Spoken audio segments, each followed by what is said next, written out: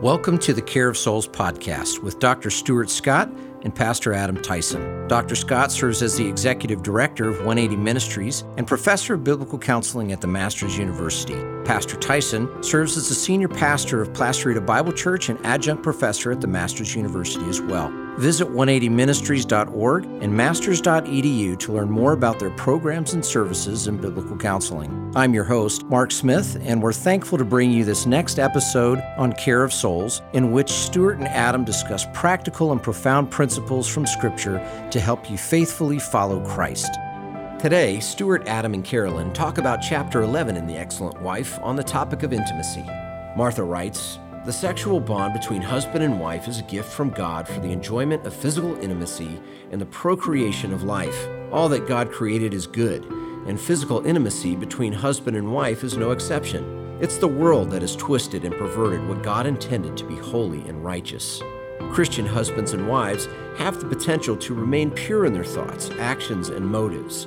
To understand physical intimacy as God intended, we have to consider God's original intent." Welcome back to the Care of Souls podcast. We are in the studio with Dr. Scott and with Carolyn McGuire. How are you guys today? Doing well. Thank you, Adam. It's great to be here. Great to have you. And of course, we have today with us a special guest. We've been talking with Martha Peace, the author of The Excellent Wife, and she's with us today on our discussion on Chapter 11 about intimacy and the wife's response. Martha, great to have you back with us today. Well, thank you, Adam. I'm glad to be here. Well, you wrote the chapter, so we thought we would bring you in to help us talk through this one.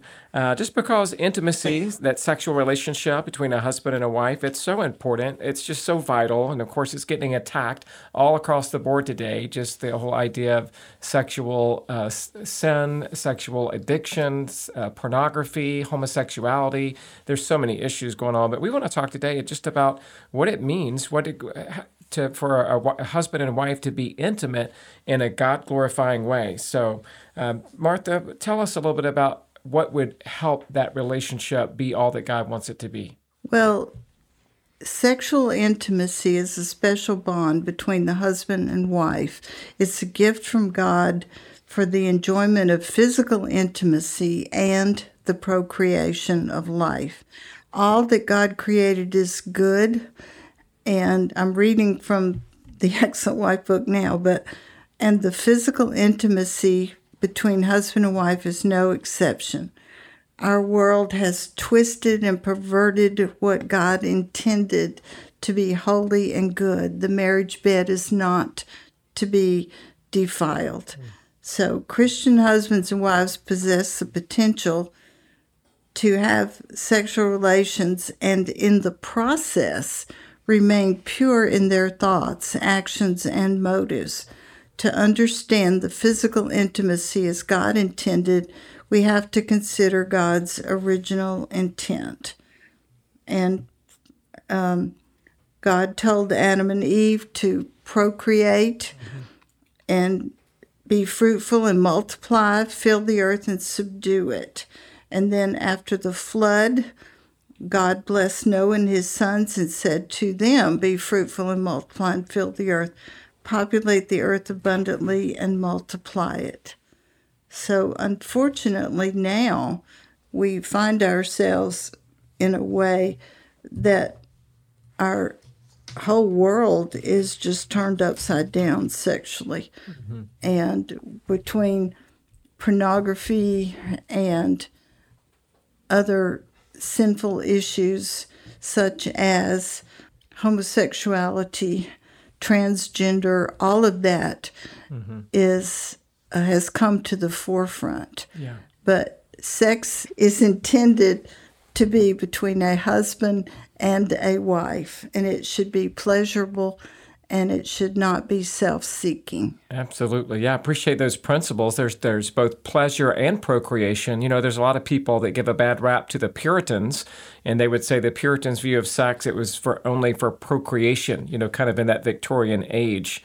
Now, I don't believe that's true from even the Puritan standpoint. Dr. Scott, what are your thoughts about that? Yeah, I don't either.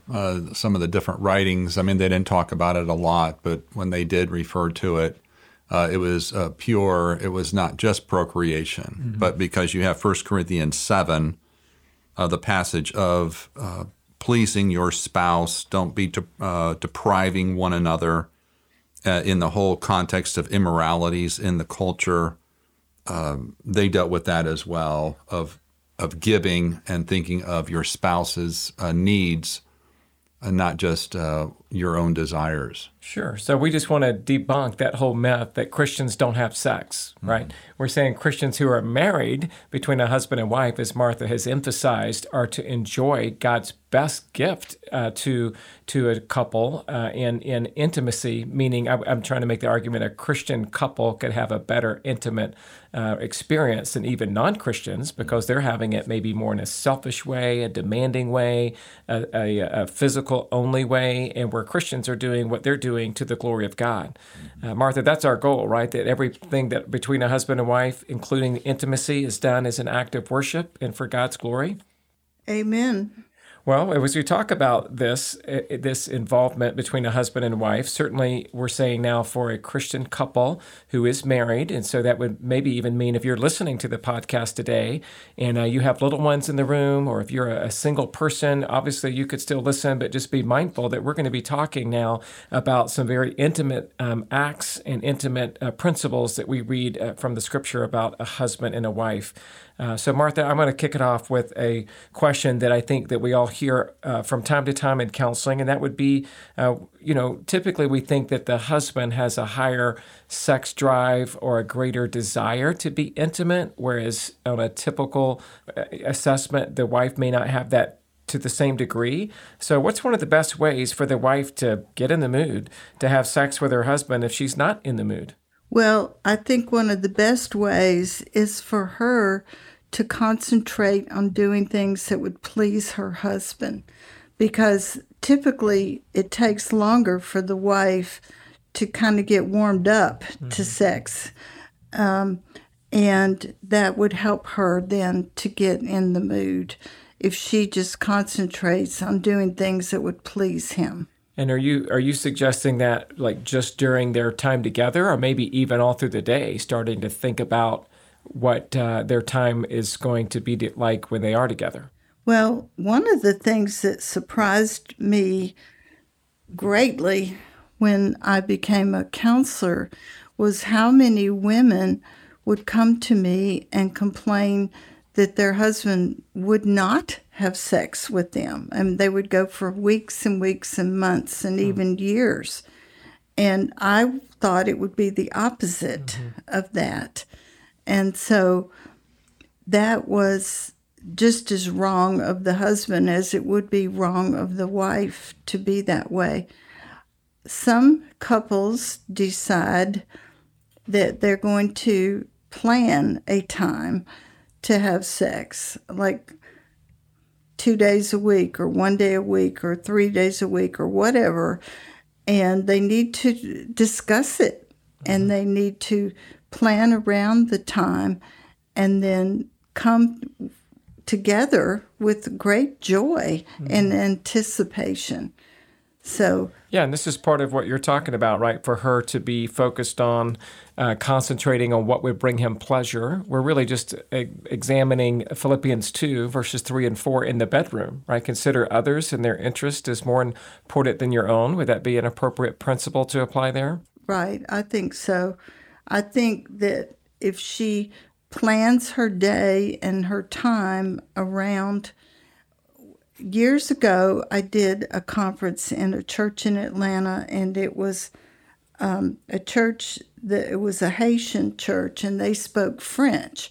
So it was the first time that I had ever had a translator, and I would forget about the translator, and I'd just keep talking, and she would say, "Excuse me, but I must translate."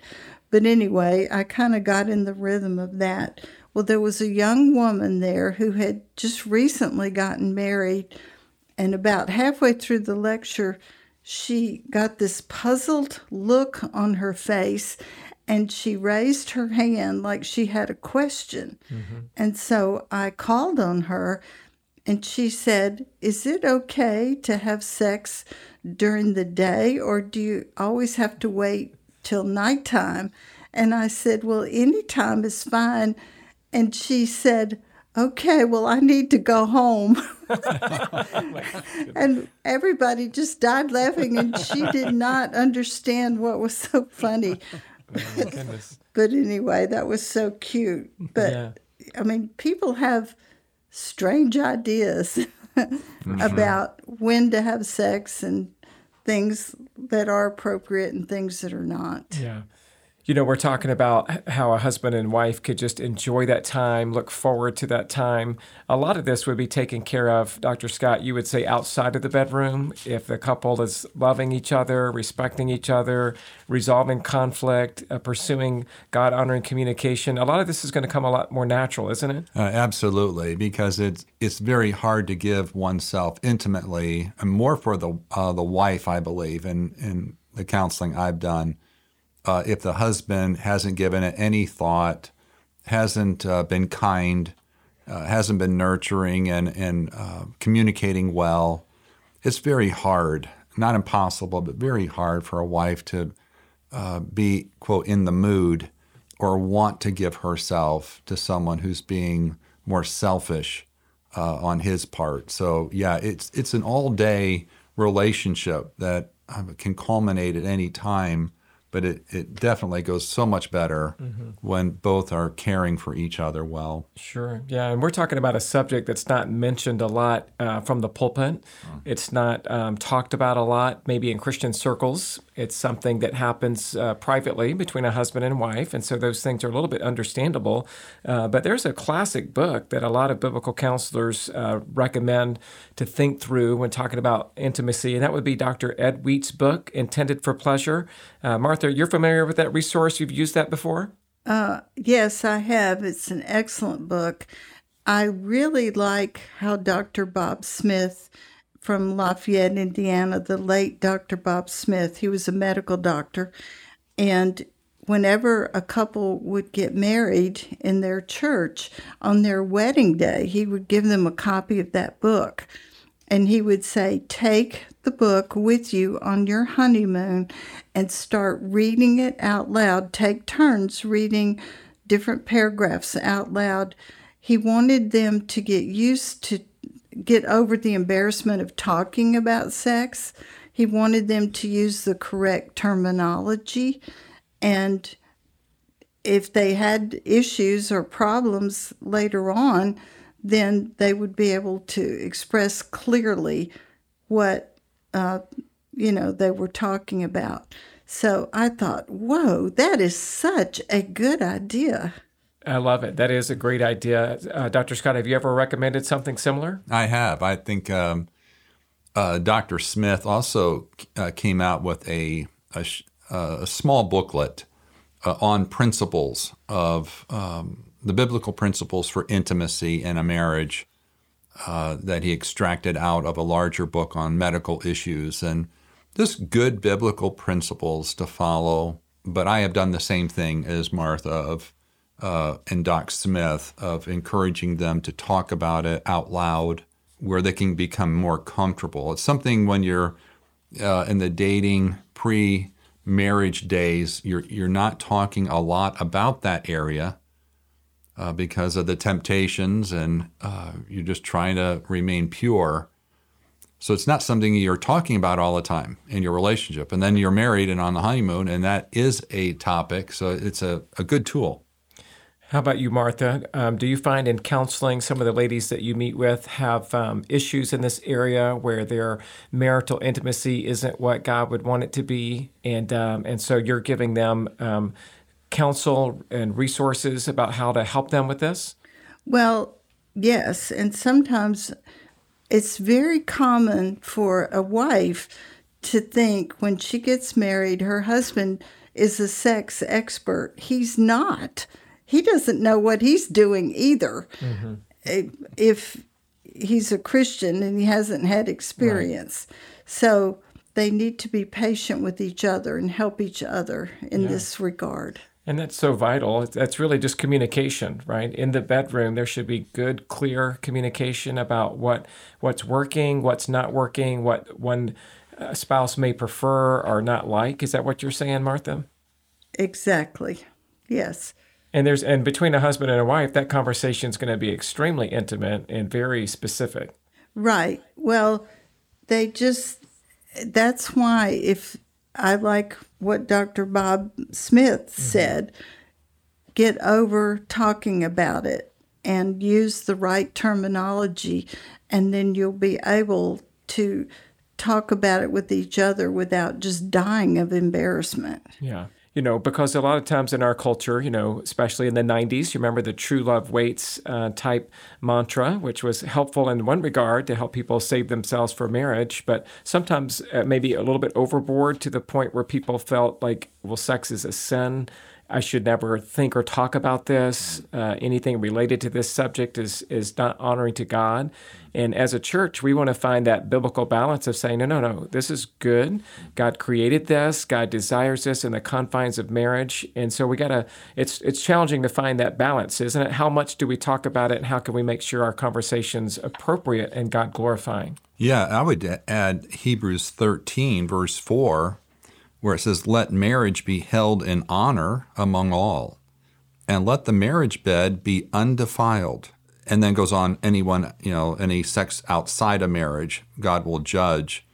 But there, just let the marriage bed be undefiled. It's a wonderful thing. It can be somewhat redeemed after Genesis 3 and the fall and sin affects a relationship. It can be pure, holy, glorifying to God within marriage. Absolutely. Yeah. Let me just kind of recap some of the main principles you talk about in your chapter, Martha. You say principle number 1, sex within marriage is holy and good. Principle number 2, pleasure is assured and is not sinful. Principle number 3, the wife should be others-oriented, or I should say other-oriented, and is not self-oriented. Principle number 4, sexual relations should be regular and continuous. Principle number 5, the wife should never bargain with her husband in return for her favors. Let's talk about that one for a little bit. A wife should never bargain with her husband in return for her favors. What are you hitting at there, Martha?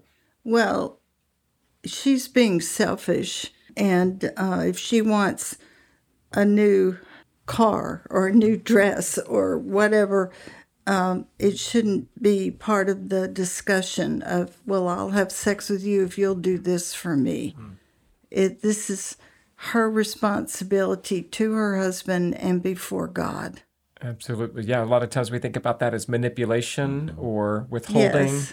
or you get rewarded. If you were good today, I'll reward you. If you're bad, then you're going to be punished.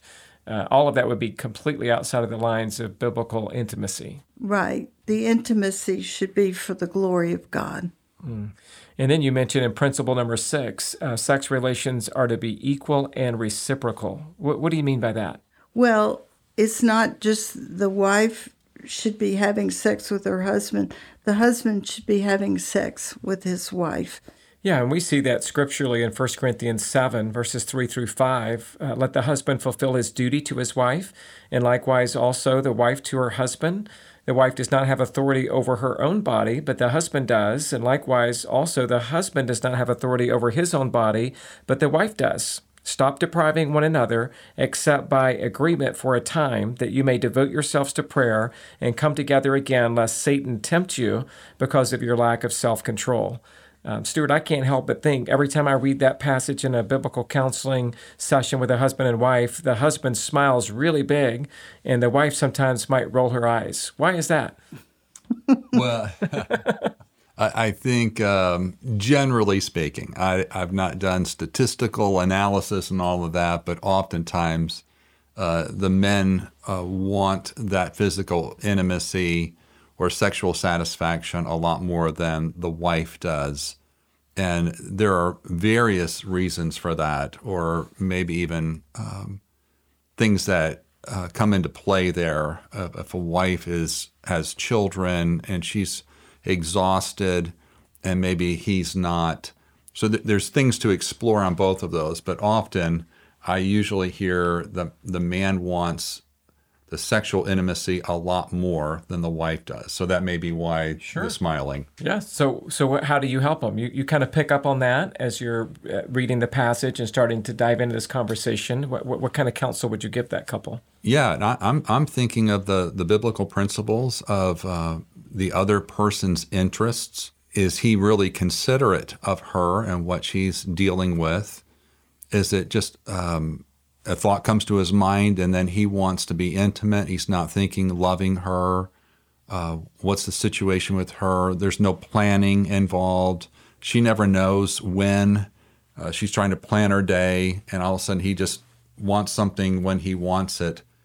So I'm often working with the husband a lot more, and for her to communicate, but for him to be living with his wife in an understanding way means, according to knowledge, to really get to know her and care for her and think, what's her day, what's going on health-wise, how is she feeling today, rather than just being self-focused. That's good. Martha, what do you think about this same kind of situation? Dr. Scott's emphasizing what he might say to the husband. What would you say to the wife? Well, as I said, I was surprised when I started counseling how many husbands were not having regular sex with their wives. And there was no physical reason why they could not.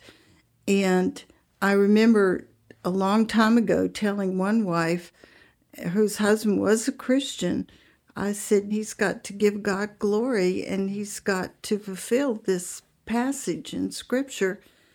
And then he might have to suffer for righteousness' sake. I don't know. But so what did you find out were some of those reasons? You had mentioned some of the husbands were not active for weeks or months. I just counseled the wives, so I didn't know what the husband was thinking. In that case, you would encourage the wife just to pursue him sexually?